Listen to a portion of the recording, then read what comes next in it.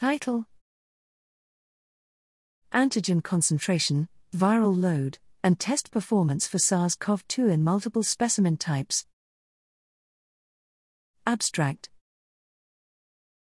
The relationship between N-antigen concentration and viral load within a specimen and across different specimens is essential for interpretation of rapid diagnostic tests, RDT, clinical performance in different use cases. A prospective study was conducted in Porto Velho, Brazil, to investigate RDT performance in different specimen types as a function of the correlation between antigen concentration and viral load. The study included 214 close contacts with recent exposures to confirmed cases, aged 12 years and older and with various levels of vaccination.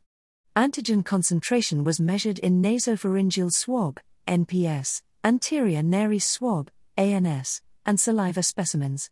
Reverse transcriptase, RT-PCR, was conducted on the NPS and saliva specimens, and 2 RDTs were conducted on ANS and 1 on saliva. Antigen concentration correlated with viral load when measured in the same specimen type but not across specimen types. Antigen levels were higher in symptomatic cases compared to asymptomatic/oligosymptomatic cases and lower in saliva compared to NPS and ANS samples. Discordant results between the RDTs conducted on ANS and the RT-PCR on NPS were resolved by antigen concentration values. The analytical limit of detection of RDTs can be used to predict the performance of the tests in populations for which the antigen concentration is known.